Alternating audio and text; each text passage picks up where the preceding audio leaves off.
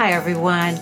It's that time of year where our pre-K kids are getting ready for kindergarten, and our preschool kids are just starting to think about getting ready for a new year and big adventures. So whether you're moving on to big school or whether you're evaluating the year that your child has just been a part of, I want to revisit a podcast that we did last year. It was episode 142, and it's about why social emotional skills are so vital and important for kindergarten and for life success. So take a deep breath. If you're questioning readiness or perfect choices, I hope this podcast will give you peace and calm and that wonderful perspective for see me, hear me, love me. Enjoy. Today's podcast is the most important, essential, critical, long-lasting skills needed for kindergarten and for life. Hello, parents out there. We are here to ease your stress, settle your anxiety, and reassure you of what matters most in the early childhood years. And as one grandparent said to me this week, what matters most in life. We are here to talk about what makes social emotional skills more important than academics for successful kindergarten, school, and life in general. I have a much admired and celebrated group of educators at the square table with me. I'm pretty sure we all care about academic excellence, children reaching their fullest potential, and students being academically challenged. But we also want to explain why focusing on academics alone without the complementary social emotional skills is destined to fall short of our highest goals. I am happy and excited to welcome Stephanie Englander from Donna Klein Jewish Academy and from B'nai Torah Congregation, Naomi Gordon from our very own Ruth and Edward Taubman Early Childhood Center, and Alana Lipman, parent, teacher, and librarian, who first posted the article that inspired this conversation. I'd like Stephanie to kick off the discussion by starting with the kindergarten perspective, helping us to understand what matters and why as kindergartners begin their first big school experience. Hi, Stephanie. Hello. Thanks for having me join the group. When I think of kids starting kindergarten, I think about all the changes in their environment and building a new community and all the learning that's ahead and some of the pressures that face them right off the bat from their families and from their teachers and from their school. And I think that in order for them to be ready to learn, they need to be able to really tackle the emotions that go into all of those pieces. And what are those emotions when you see those little faces coming in to school? I think the change ahead, I think the unexpected, I think the expectations that people look to them. Yeah. And so I think just having them know themselves, be able to identify their emotions, be able to talk to people and go to people with their emotions and the emotions that they deal with each other as they build a new community with new expectations together. We want to get into the brain development. We want to get into that whole idea of how do we use our best learning skills, our executive function, if we don't feel safe, secure, trusted, and ready for this big new environment. Absolutely. And all of that newness can be really, really overwhelming. And we just sort of think, oh my gosh, let's just send them on their way with a full backpack and they'll be ready to go. Alana, you picked the article. As a parent and as a teacher, why did it speak to you? I think it spoke to me. I mean, I've always been a believer, and obviously I want my own children, any child that's ever been in my class, of course I want them to be academically ready for kindergarten. And I've primarily taught pre-K, junior kindergarten, so I'm very familiar with that age. Yeah. But on the other side of it, academics are very important, and I think all of that matters.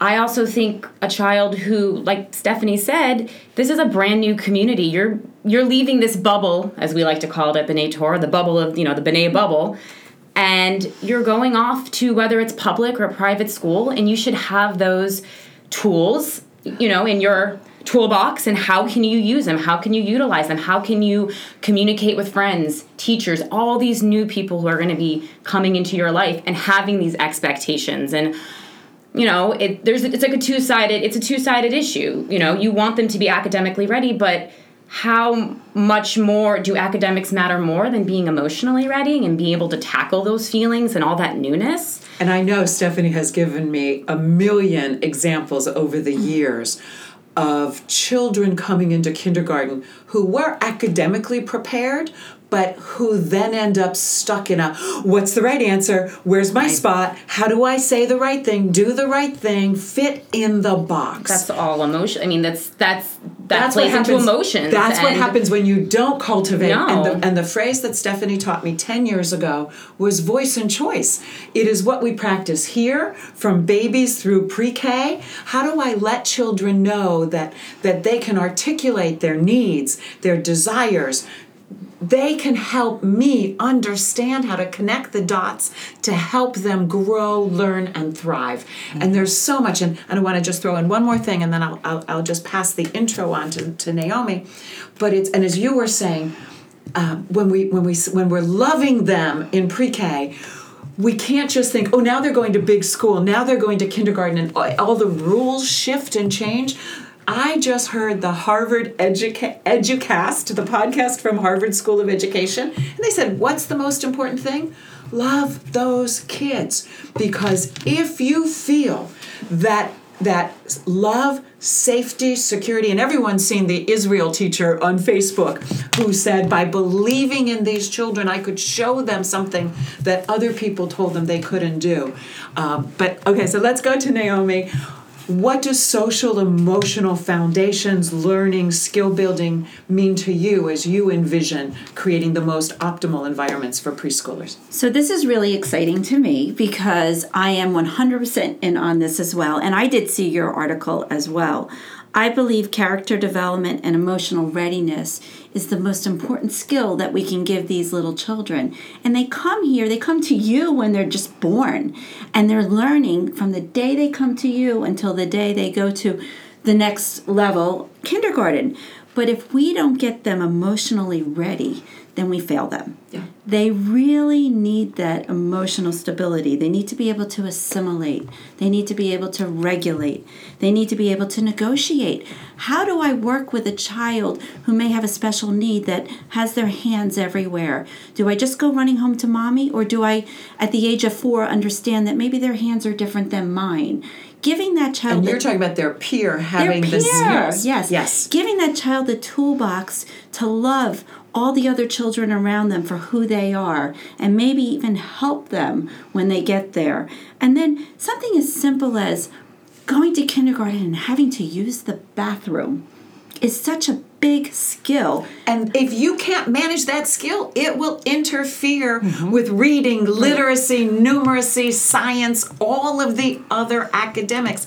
If you're in fight or flight response in your brain, you are preoccupied with your own emotional stress and chaos rather than the ability to receive and engage in those academic experiences. Exactly. And so a child who is unable to express themselves or unable to self-regulate, they can't learn. They cannot learn. There's no way that they can learn. Okay, I want to go somewhere else before we go on to the list of skills that were in the article. But when you use the phrase emotional readiness, and I'm going to pass it again, I say I'm not going to manage the conversation, but of course I do. I'm going to start with Naomi because it's what triggered it in what you had just said, and then I'm going to hit everybody at the table. You talked about emotional readiness. I'm imagining some parents out there that hear that and they think of it as coddling, bubble wrapping, protecting. And that's versus resilience and challenging. And so I want to talk about what emotional readiness means. I mean, you said to handle conflict with my peers, to handle expressing my physical needs when I might feel alone and wrong. So let's talk about, it's not just, oh, honey, I love you, even though I used that word before. Oh, honey, you're safe. This is a loving environment, but it's also a skill-building environment. So describe a little bit more about emotional intelligence. Yes. So a child who feels really good about themselves, understands their being, understands who they are, and has great self-esteem. self-esteem can learn. Did that come from people telling him he was great? No, absolutely not. Absolutely not. Because that child felt good about what they were doing because they did it themselves.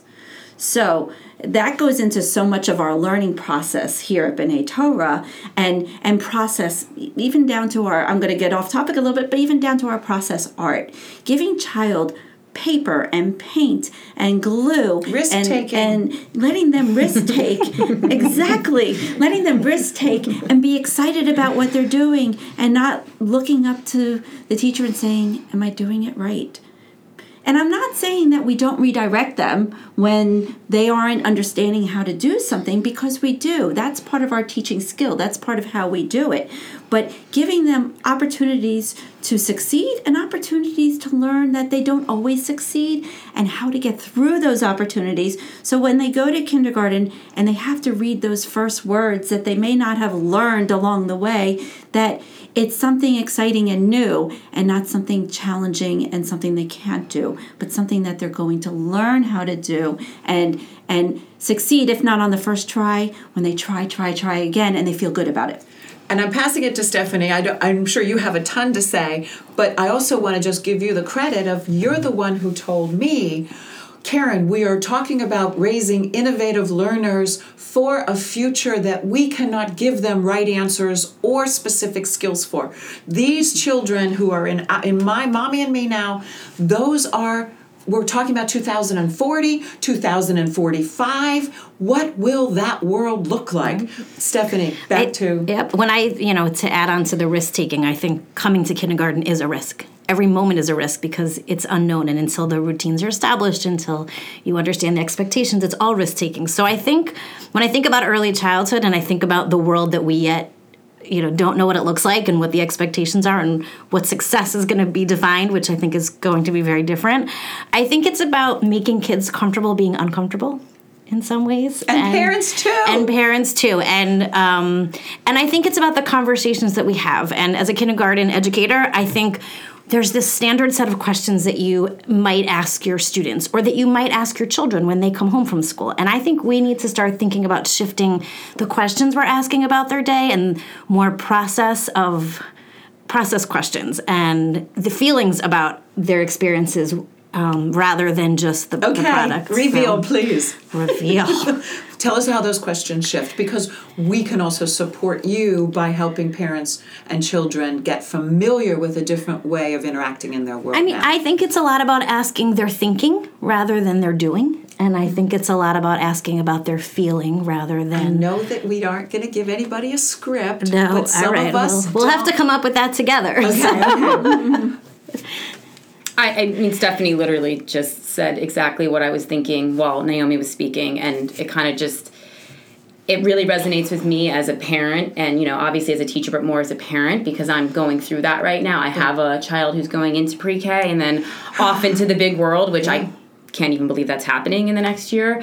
But I think I have become, in my parent role, so much more cognizant and aware of how I ask those questions at the end of the day. You do it because you start by meeting your children where they are. And I know my child, and I know what he needs, and I know that this topic is such a spotlight on this topic in my life and what's going on with him right now. And, Naomi knows this, and, Nixon is reading, and I think that's amazing, and I did not push that on him. He showed interest, I engaged it, and I went with it.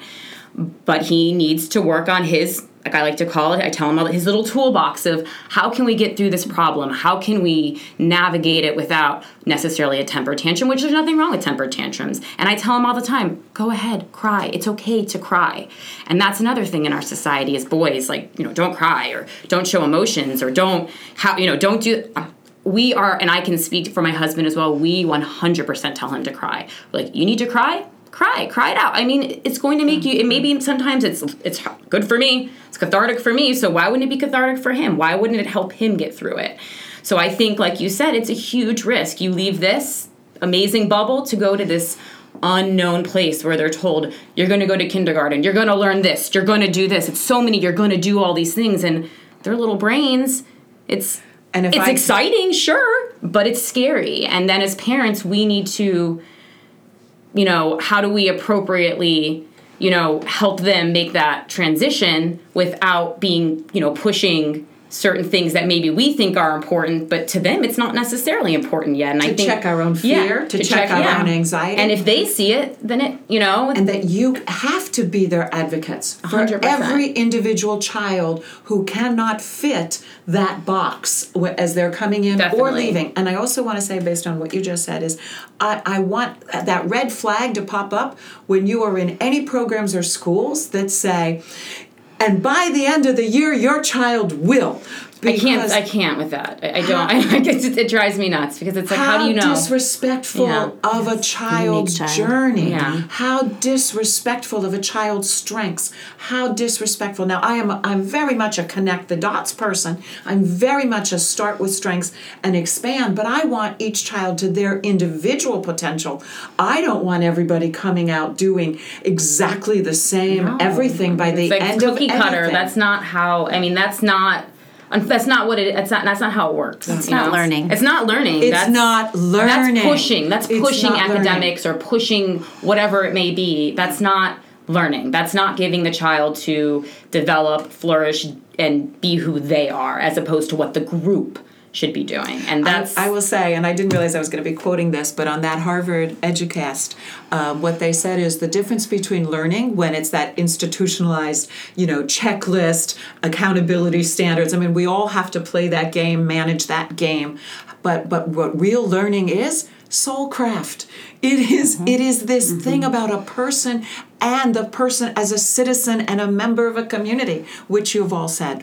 What I want to do is I want to read the 5 essential skills that came out of the article, and then let's talk about how we as individuals, as parents, as teachers, help children and help our world manage these social emotional skills better. The 5 essential skills are: play well with others, to be able to collaborate. Learning will change, knowledge will change. And again, Stephanie taught me this the minute you went into elementary. You said, Karen, break open, all of those old stereotypes of how we think of learning being each child responsible and individual in their own sense of themselves. It is also about collaboration, looking at the resources around you.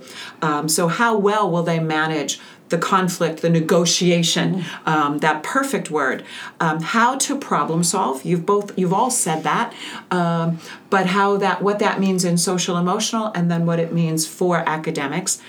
How to label and recognize feelings, where we get tripped up in learning or in teaching by those emotions or the emotional struggles, or the impatience. What I see in that, when I think of labeling and recognizing feelings, is our transition class in family time. And I have to beg parents, please, please, please give me space and time to support each child in this room on their personal journey. I will tell you that at the end of whether it's a 2-month transition or a 5-month transition, that all children are ready for school, because in our school, we meet the children where they are, and it's not about the child having to be a certain something. But I do need time. And parents often, when I say, how much time will you give me? They're usually so full of fear, anxiety, and stress that instead of giving me a half an hour or 10 minutes of feeling uncomfortable and distress, they will give me 5 minutes. And I'm like, no, I need more than that from you. So I actually have to ask for time and space for feelings, for learning. How to be helpful.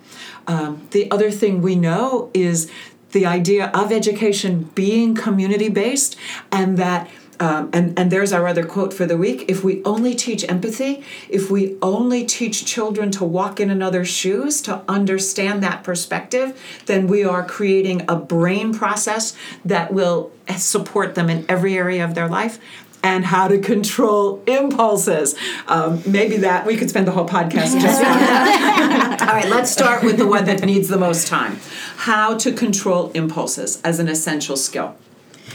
So I think with impulses, I think often parents and teachers just don't understand that. I will hear a parent say to me, is he sitting at circle? I see he won't sit for 20 minutes. And I will say, but can he? There's such a difference between won't and can't and our expectations. And that grows with time. And as educators, we are always working. We're not looking to give them a time limit or a stop clock as to the learning process. The learning process ends when the child is not engaged anymore. So controlling... Wait. Okay, repeat it again. Repeat it again. The learning process ends Brilliant. when engagement ends. So in order to control, we don't have control. That's number one. We have no control because the children don't necessarily have control over their impulses. So our job as educators is to engage them so much that they are so happy and so wonderfully excited about learning that those little impulses start to go away. And they learn that learning is fun and exciting, and what they need, it becomes their need because they're not worrying about their impulses. Okay, but I think I'm going to go pass it to Stephanie because I think the other piggyback on that is it's not just we create, because there's a lot of new teachers that'll walk into a room with the whole dog and pony show. Right. But what I want to point to Stephanie on for this, let's go to soft curriculum. Let's go to how we create environment, structure, checks and balances on us and on them Actually read my mind. to create success and the process. So one thing I was thinking of when Naomi was talking was teaching children to know what they need and how they learn. So something we've brought in, and a lot of schools have brought in, is flexible seating, wobble stools, and because I need to move and wiggle, and again, that's where some people look at impulse and say you're not sitting nicely. Well, I might learn better rocking, or I may learn better kicking and bouncing my feet. So I think it's teaching the child to know what they need and what engagement looks like to them, and maybe you're better engaged if you are moving around. Okay, hold your thought, because we're coming right back to it, to the big picture, but I need to go to small picture, and that is self-esteem that we talked about 10 minutes ago, because what happens is if a child knows he needs to wiggle, kick, squirm, but he's been taught that that's not appropriate, that's not developmental, that's not how you're supposed to be, there's the chipping away at the self-esteem. It's that idea of I have to know who I am, accept who I am, and get the support from parents, teachers, peers that says there is a place for me here exactly as I am, and they will help me become part of something different and bigger than myself, even though I am a little bit quirky in myself. And that's so important. The other day I was in the hallway and I heard a parent saying to their child, and I kid you not, did you crisscross applesauce today? And I thought, and I'm looking around this table right now, and there's 4 of us sitting in so many positions, and nobody's judging any of us for whether our hands are on the table or our legs are crossed. But if you do we're this, sitting. I'm judging you. Right. No noise. No jewelry. So, but the old-fashioned school days are gone. Because we have learned that the child that sits in a chair crisscross applesauce and maybe doesn't have their feet on the ground can still write. And the child that has their feet on the ground may be very comfortable. But where we're comfortable as adults is acceptable. So why is that not acceptable for our children? So when parents are looking at schools, especially big school, because, I'm sure it happens in pre-Ks and early childhood programs, but big school, it's like, okay, now we're serious. What kind of understanding, appreciation for schedule, for routines, for having, I'm thinking of hungry, angry, lonely, tired. Nobody's learning if they're those 4 things. And recess time and all of that. What should parents advocate for their children? I think you need to know your child is the bottom line. I think you need to find as many good matches your as child's possible. best advocate. And I want to say there's a place for parent priorities, but the priority actually needs to be in knowing your child. Which is hard work. Which is, and it's interesting. Okay, I want you to do it from a parent point of view. Parent time, please. Yes, it's knowing your child, and I have 3 children, and they're all really different, and one way is not the way for all of them. And I think everyone jokes around, I've raised 3 kids in the same house with the same parents, but it doesn't add up the same. Of course it doesn't. And I'm going to jump to, if I can, if it won't mess you up, how to label and recognize your feelings, because there's my jump from being a parent. I think that how we as a parent might define, you used the word scared before, right? I'm scared they're starting kindergarten. What fear is to me is not what fear will feel like to my child. What worry and uncertainty is to me. Yeah. And I think that we really have to consider as parents now, and also as educators, but as a parent, when you're bringing your child into this new risk-taking, scary, overwhelming environment, and I suppose it's the same separating for the very first time in a family time class, as well as when you're transitioning to each year of more and more independence in early childhood. It's how do I define that emotion may be very different than how it feels and looks like to my child. And taking time, even when they're little, through observation and conversations and stories to get to the bottom of that so that you're presenting the right advocacy for your child. That you're not saying what you think it is. And I will say, as an early childhood person, a lot of times you have a conversation with parents about how they're feeling, and sometimes they're projecting that onto it. That's what their child is feeling.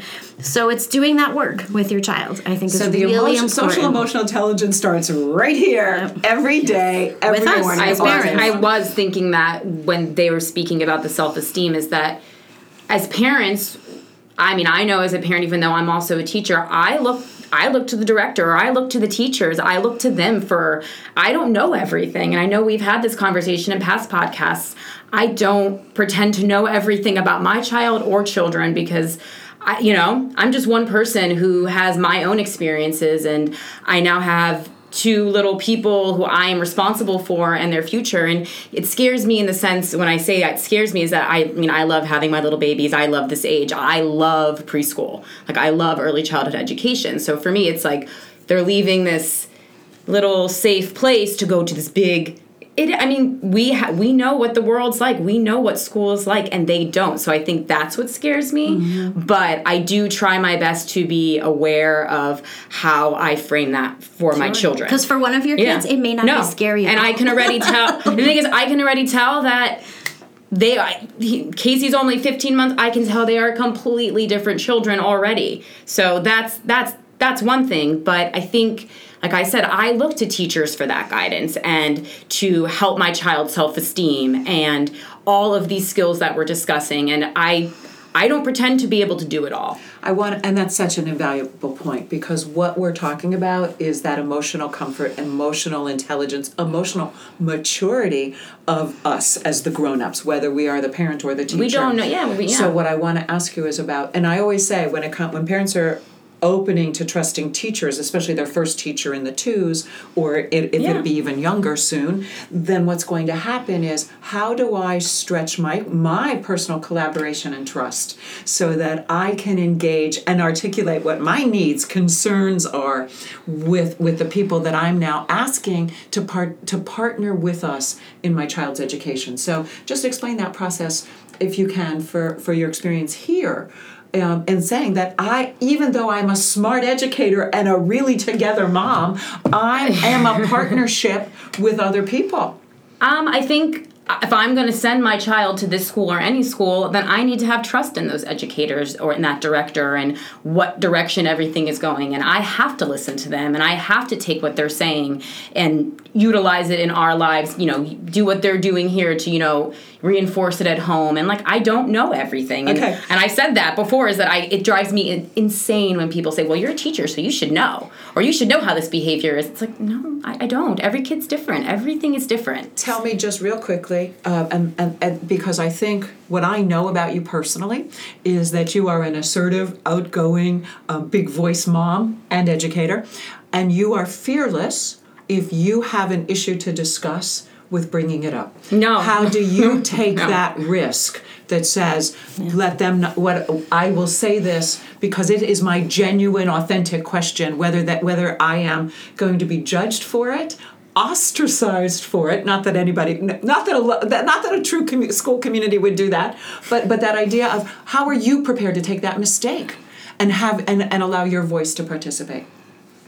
I think just like with anything in life, especially with parenting, it's all risks. You take risks. You say things that sometimes maybe the person next to you doesn't agree with, or the teacher or the director, whoever it may be, doesn't agree with. But at the end of the day, instead, you are your child's advocate. Like, you know your child the best. So if this is the risk that you need to take, and it might ostracize one person or 10 people, you got to do what's best for your children, and you got to be their advocate, because you're if the you first can't step trust that moment that it's all going to be okay, you trust the process, that we are not done until we're done, and we will keep talking until it is healed, fixed, and collaborated on.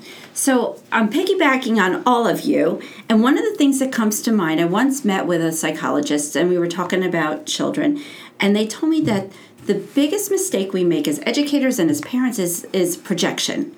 We project our feelings on our children. So I actually just spoke with you about this the other day, and I'll give you a scenario. A mom comes to pick up her 18-month-old child. After leaving family time, she goes and she sits on the couches, and she walks into your classroom, and the child's very happy, and as soon as she sees mommy, she cries. And the kid's like sobbing, tears, and the mother's like, "What happened? What did you do? Why is she crying? Was she sad the whole time?" And the truth is they could have been happy tears.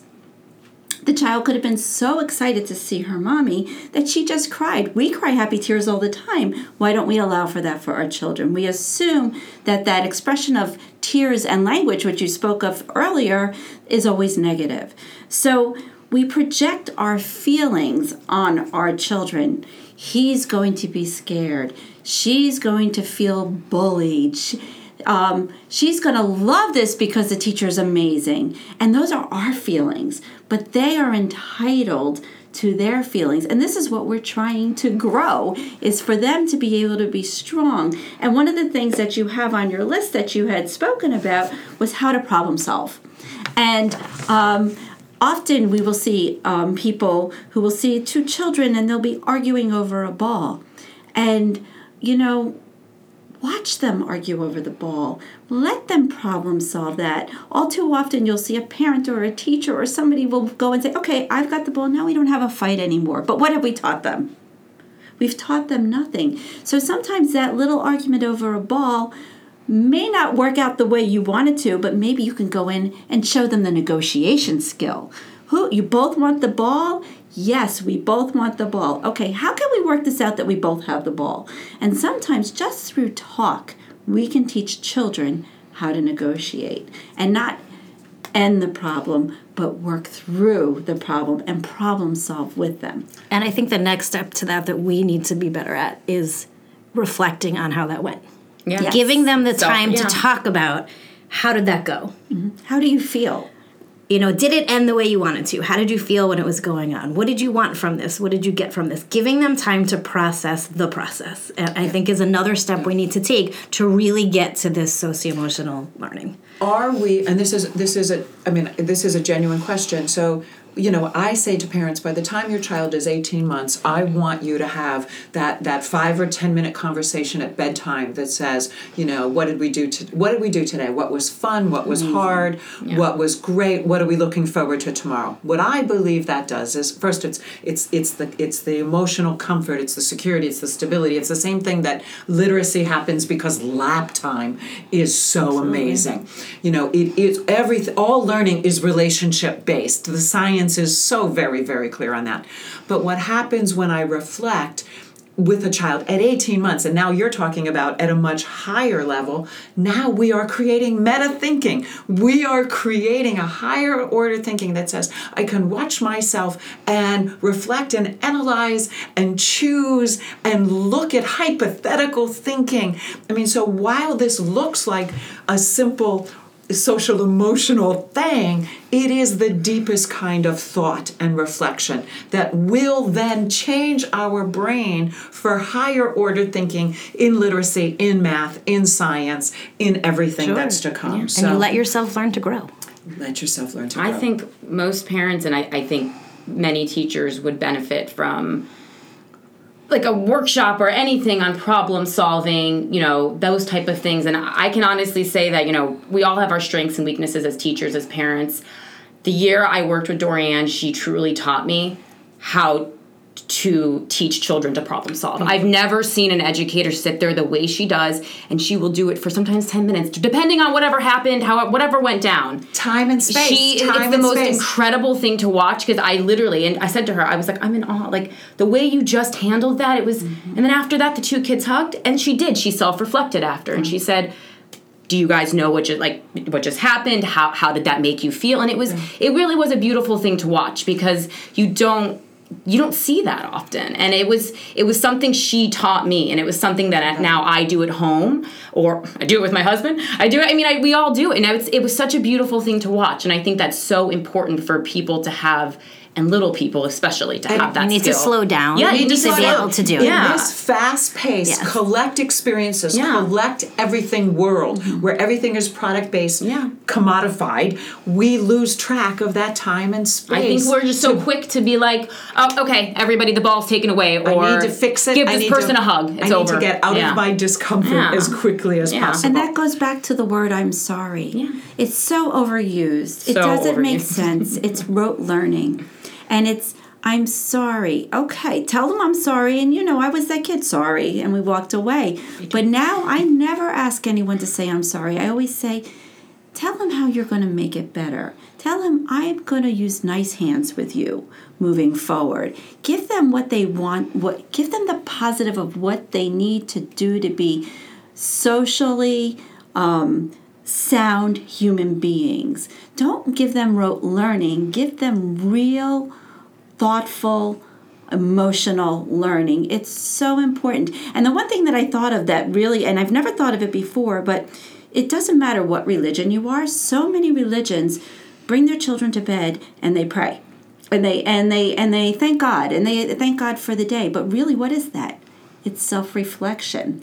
It's really going back and saying, thank you, God, for whether it was my food, my friends, my mommy, my daddy, whatever your religion is, however you do choose to pray, a lot of it is self-reflection. And that could bring in a whole nother podcast. It certainly can. Right? But really, self-reflection, I go to sleep, and I don't sleep fast because I think about my day and I self-reflect.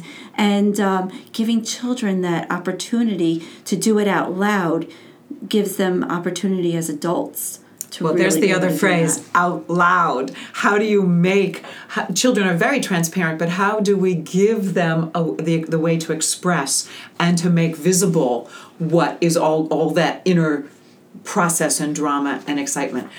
I'm going to do the wrap-up, so I'm going to read the 5 essential skills one more time, just in summary, if there's anything from there that you didn't get to comment on that you'd like to. And the wrap-up is always the same. How have you got this? As parents, as educators, as administrators, how are you encouraging and supporting this big, beautiful social, emotional, intelligence world of caring, of empathy, of emotions? So the 5 essential skills are: play well with others, learn how to problem solve, how to label and recognize feelings, how to be helpful, how to control impulses. I think I'm just going to go back to what I said before, is that it's so important to trust the decision you made in terms of school, your teachers, your director, and just trust in that process, and trust that you chose this for a reason. So these are the people who are going to help you, help your children, help your family. And I think that it's trust, because if your children see that you trust in the projection of your feelings, and you show them that, then they're going to model their behavior.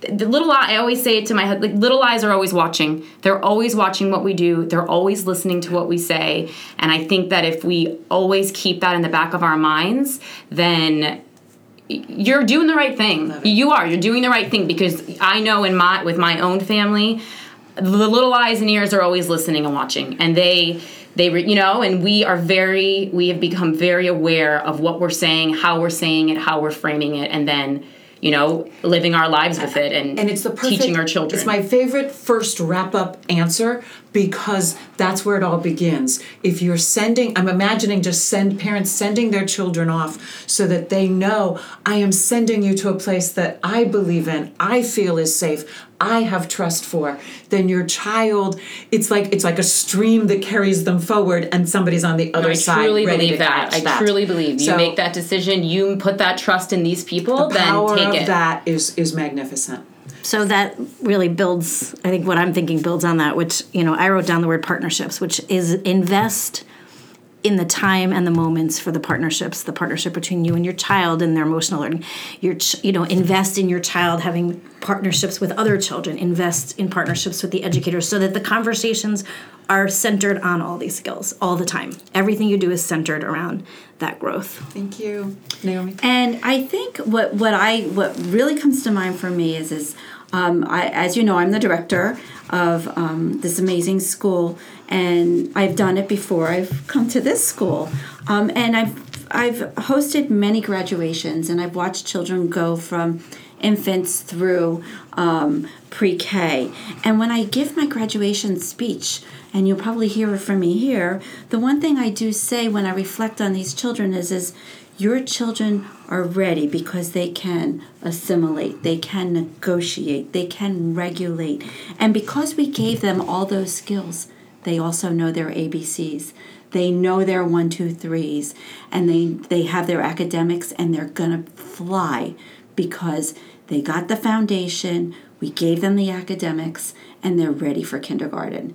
And so it goes hand in hand. You can't have one without the other, and it's very exciting. And our kids are all going to be so much better than we are because they're getting so much more. They're ready to learn. It's a better world. I just want to cry because you guys make me proud to know you particularly and to be an early childhood educator. And I opened this with you being the most admired group, and you truly are. And I'm so looking forward to these professional partnerships that we have. Thank you. So that's the mess for today. We appreciate you listening to See Me, Hear Me, Love Me. Seeing little people learn and grow, listening to parents taking a crazy, uncertain journey, loving the fun and loving the mistakes. You write the rules, you write your story. We just want to be part of the conversation. But in the end, we know you got this. We'll catch you next week. Take care. Wait, one more thing. If you liked our podcast, please tell a friend. Or even better, write us a review at iTunes. We'd also like to invite you to join us on Facebook. That's with me, Karen Deerwester, and check out the parenting resources at FamilyTimeInc.com. You'll also find us on Twitter at FamilyTimeInc and Instagram at Karen_FamilyTime. Thanks for listening today. Thanks to everyone at B'nai Torah Congregation for this wonderful space. Thanks to Darren Littman for the great intro. And thanks to the front and the follow for the song Listen. We are listening. See you next week.